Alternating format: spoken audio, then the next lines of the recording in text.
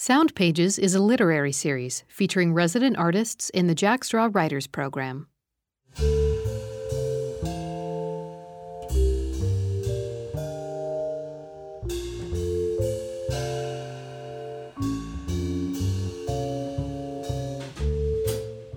you have this king who in other stories has power over life and death. He can create floods. He's engaged in this yard sale with an ape that breaks all his stuff.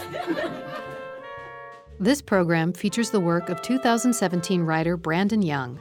He spoke with curator Jordan Amani Keith about his work.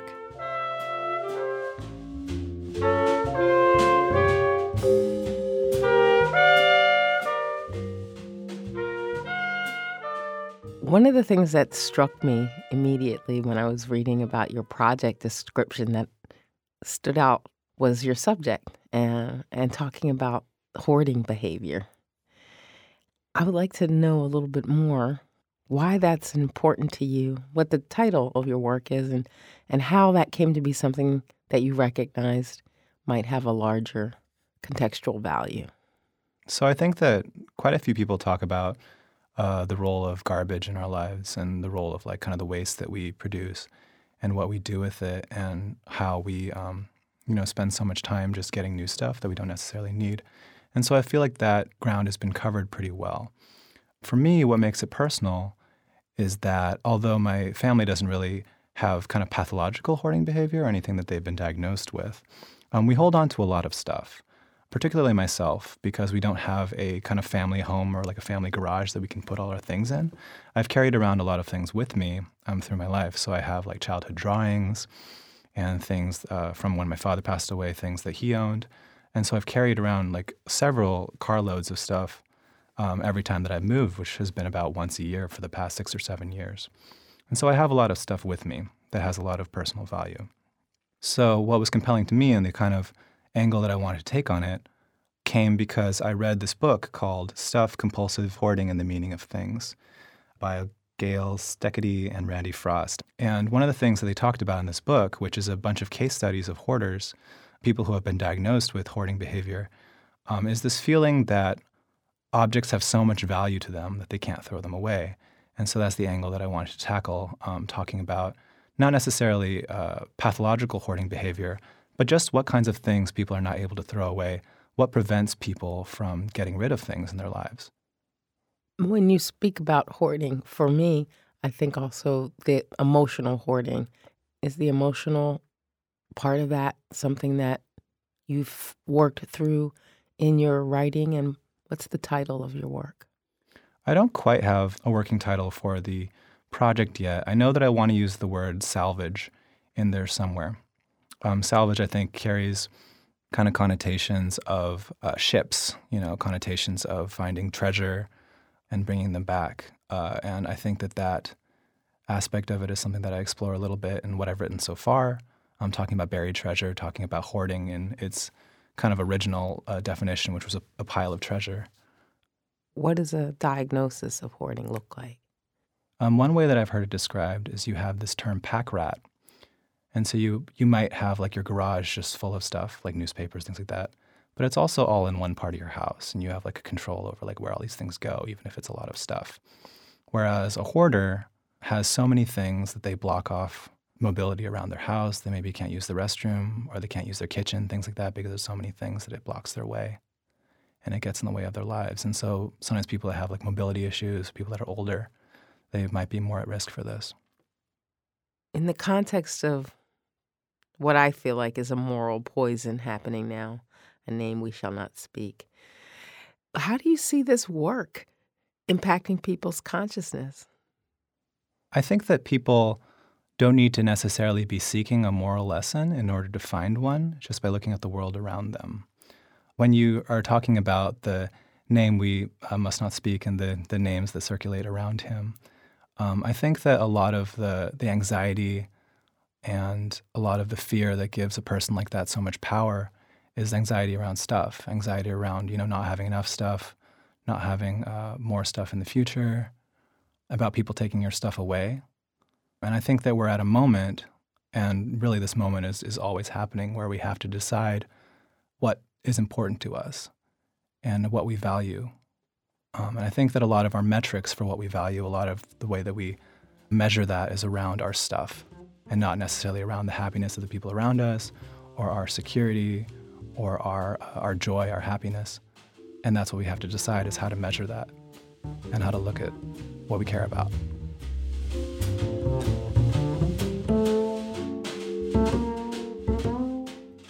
Is there a necessity to hoarding that provides a salvation from something, as a response to trauma or long-term stress?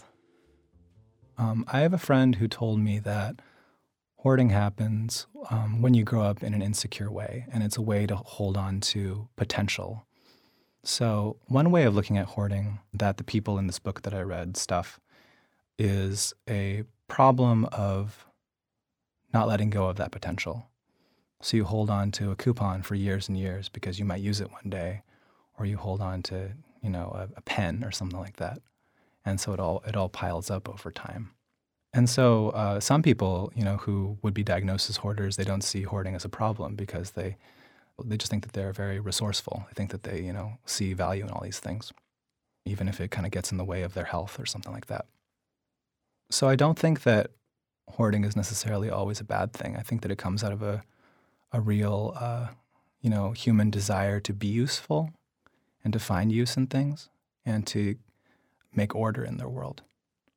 And I think that the pathology of it, the problems that come from it, happen because you're not able to choose, what is important, or maybe you choose too much. Tell me about your work as a writer. How did you begin writing, and what pushes you to pick a subject and pursue it? What I really value is kind of a conversational tone, being very approachable, which is what really appealed to me about doing slam poetry when I was in college and also the few years after, was that there was such an engagement with the audience. And in the Bay Area especially, where I was coming from, there was such a powerful community and so much response from the people that you were talking to.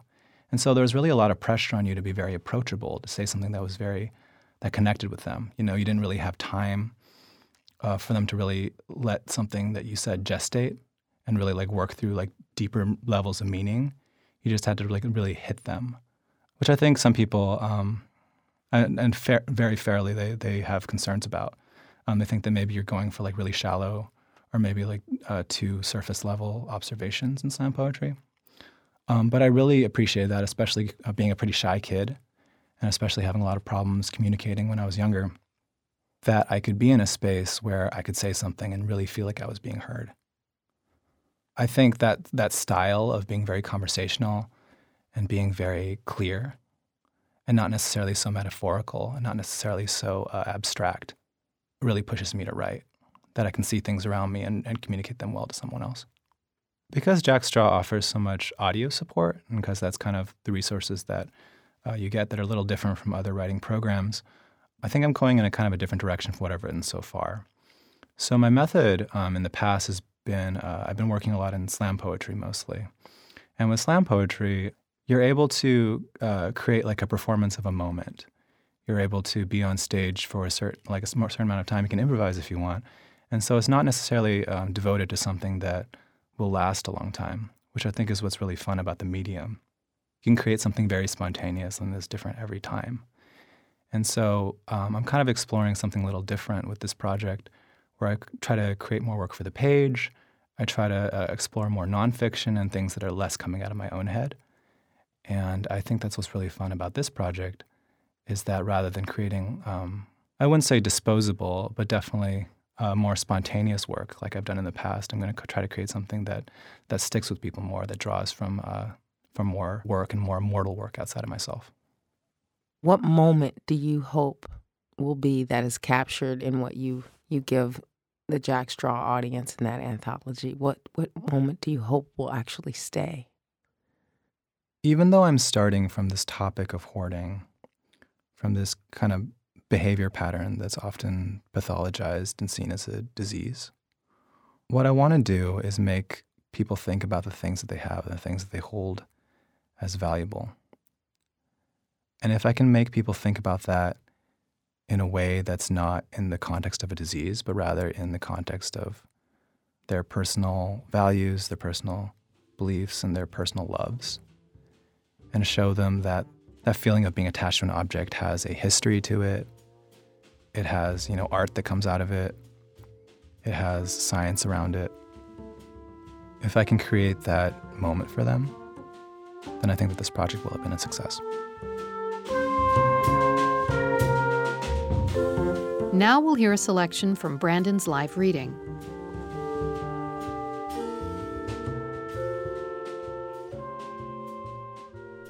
Across the street from South Seattle Community College in Georgetown is a rather nondescript gray building with no windows. It looks like some kind of utility building, and that's what it is.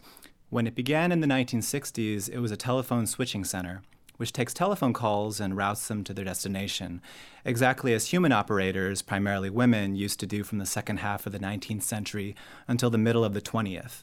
In a way, the building still does that, but instead of routing telephone calls across hundreds of miles, telephone calls are routed over about 200 feet. Sarah Autumn is a volunteer at the Connections Museum, formerly the Herbert H. Warwick Jr. Museum of Communications, formerly the Vintage Telephone Equipment Museum, formerly the Duwamish Central Office for Pacific Northwest Bell. The building is now owned by CenturyLink and still goes by that name.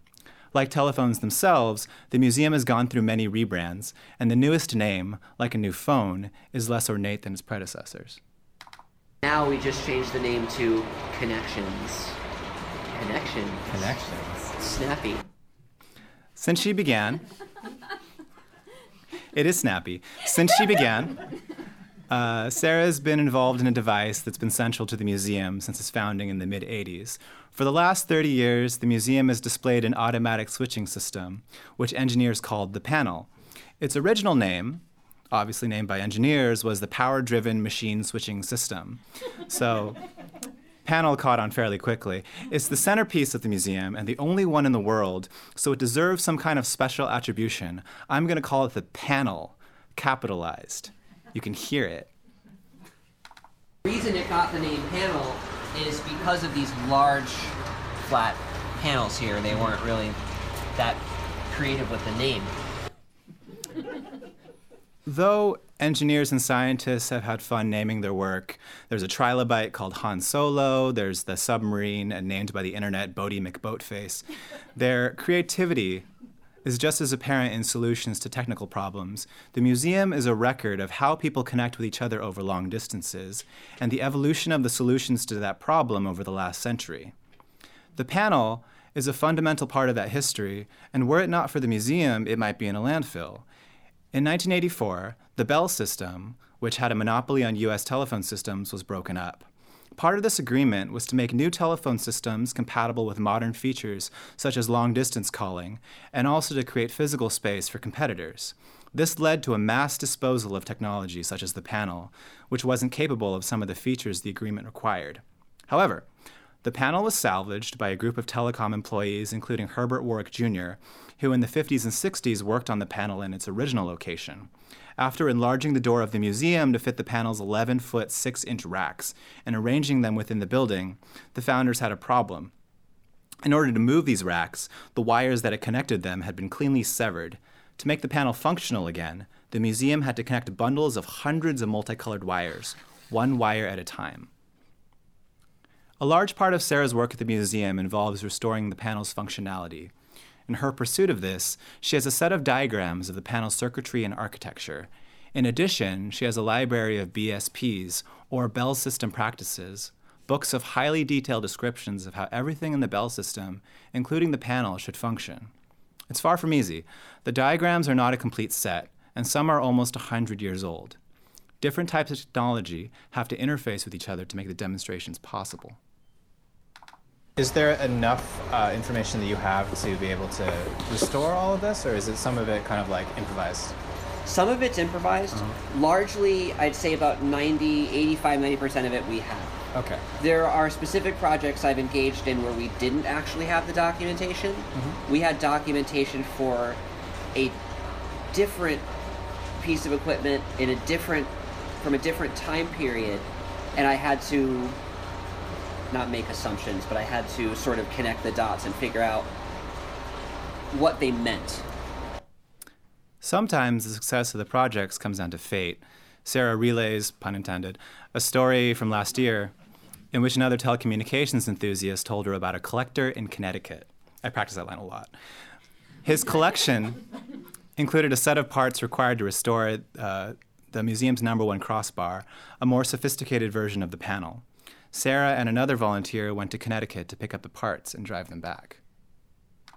I was beyond shocked because, again, this #1 crossbar is the only one left in the world, just like the panel. And the thought that someone would have these two very specific pieces of equipment that it used to talk to the panel, to communicate with it, was just completely unbelievable. It's nutty. Yeah, it's like Indiana Jones, Ark of the Covenant, Holy Grail type stuff, you know? It's beautiful to see someone love what they do. The museum arose from the work of several enthusiasts seeing the value of things that would otherwise be thrown away. And there's more out there. As telephone technology changes, more equipment will end up at the dump, and the museum aims to preserve as much as it can. As communications become increasingly wireless, the museum remains a place to take old technologies and experience them like new ones by plugging them in and seeing them work. And you don't have to see them. You can hear them.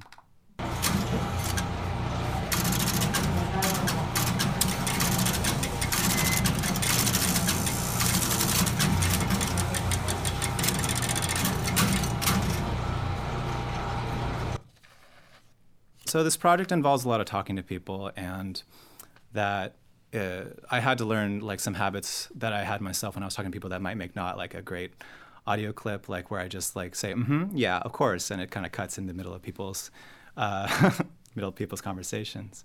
So I decided to kind of step back from talking to people, and I also, it was the winter in Seattle, I didn't want to go outside, and I just wanted to go on the internet and explore some things. So today I'm going to talk about worms, but like why?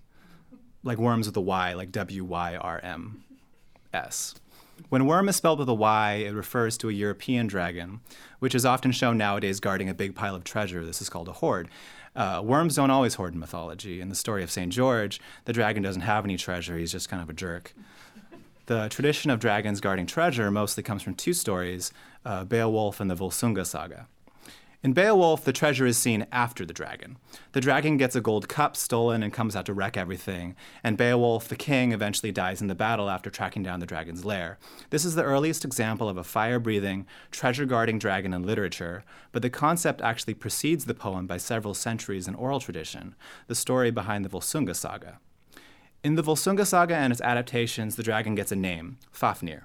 He used to be a dwarf, but there was just a ton of magic. There was like another dwarf who could turn into an otter. There was some Norse gods and a magic waterfall. And through this, Fafnir acquired a treasure. In particular, he guards a magic ring that curses its owners, which sounds a lot like a super influential fantasy story that we're not going to talk about. Later, Fafnir is attacked by his brother's foster son, who came to slay, and Fafnir is stabbed in the heart when he walks over a crevice where the warrior is hiding. Before the dragon dies, he warns the warrior Sigurd that the treasure is cursed, and that all who possess the treasure are fated to die. Sigurd responds that all men die anyway, and the curse is worth it to be rich until then. It's a very Norse mythology kind of moral. So what does the treasure mean? What do these true stories say about the consequences of getting a big pile of stuff?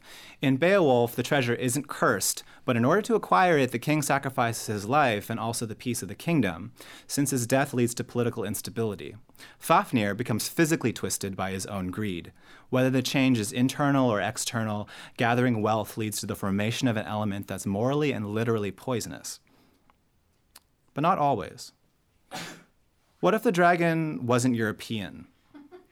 What if some of the hoard was junk?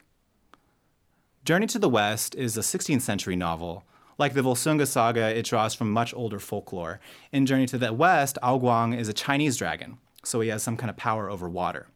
What I like about Journey to the West is how gods and fantasy creatures and farm animals, they're all part of this divine bureaucracy. Everyone has a job and responsibilities. They're very serious. It makes it so much fun when the protagonist, the impulsive and perpetually unemployed Monkey King, just goes through and wrecks everything. So we're looking at Ao Guang. He's the Dragon King of the East Sea. He has a vast collection of treasures. And when the Monkey King comes to extort the Dragon King for weapons, Ao Guang tries to pass off his useless junk to the invader. So you have this king who in other stories has power over life and death. He can create floods. He's engaged in this yard sale with an ape that breaks all his stuff. And the Monkey King eventually takes something that's not even offered to him. It's this pillar, the Rui Jinyu Bang, that stabilizes the sea. This causes a storm that wrecks the Dragon King's house. So in Journey to the West, which I say is largely a story about class differences, this material wealth is a distraction from the valuable things, the institutions that hold the kingdom together. And while we're on the subject of junk and the creatures living in it, especially given that it's the day after the 4th of May, Star Wars Day, I wanted to change the subject to something a little more modern. You might remember in Star Wars when Luke and Leia and Han and Chewie are stuck in the dump with the monster that tries to drown them before they have to shut down all the garbage mashers on the detention level. That's called a Dianoga. It's basically a garbage-eating octopus with a periscope eye. Like a lot of animals, it's only aggressive when threatened, and people falling into its habitat and firing off blasters definitely qualify. But while wriggling monsters that are big enough to attack people in the sewers are probably fictional, wriggling monsters in the sewer are not. In 2009, a YouTube video circulated that appeared to show some kind of tumor growing in a sewer in North Carolina. This was one of the first viral videos, and it became known as the Carolina Poop Monster. Later, scientists and city officials confirmed that the video showed a colony of tubifex worms. They feed on sediment and they live in lakes and rivers and sometimes sewers. The colony was moving simultaneously in response to the camera operator's light, which made it look like a mussel. Once again, science ruined everything. And what was called the Carolina Poop Monster turned out to be worms living in garbage, much removed from the worms living in garbage of myth and legend.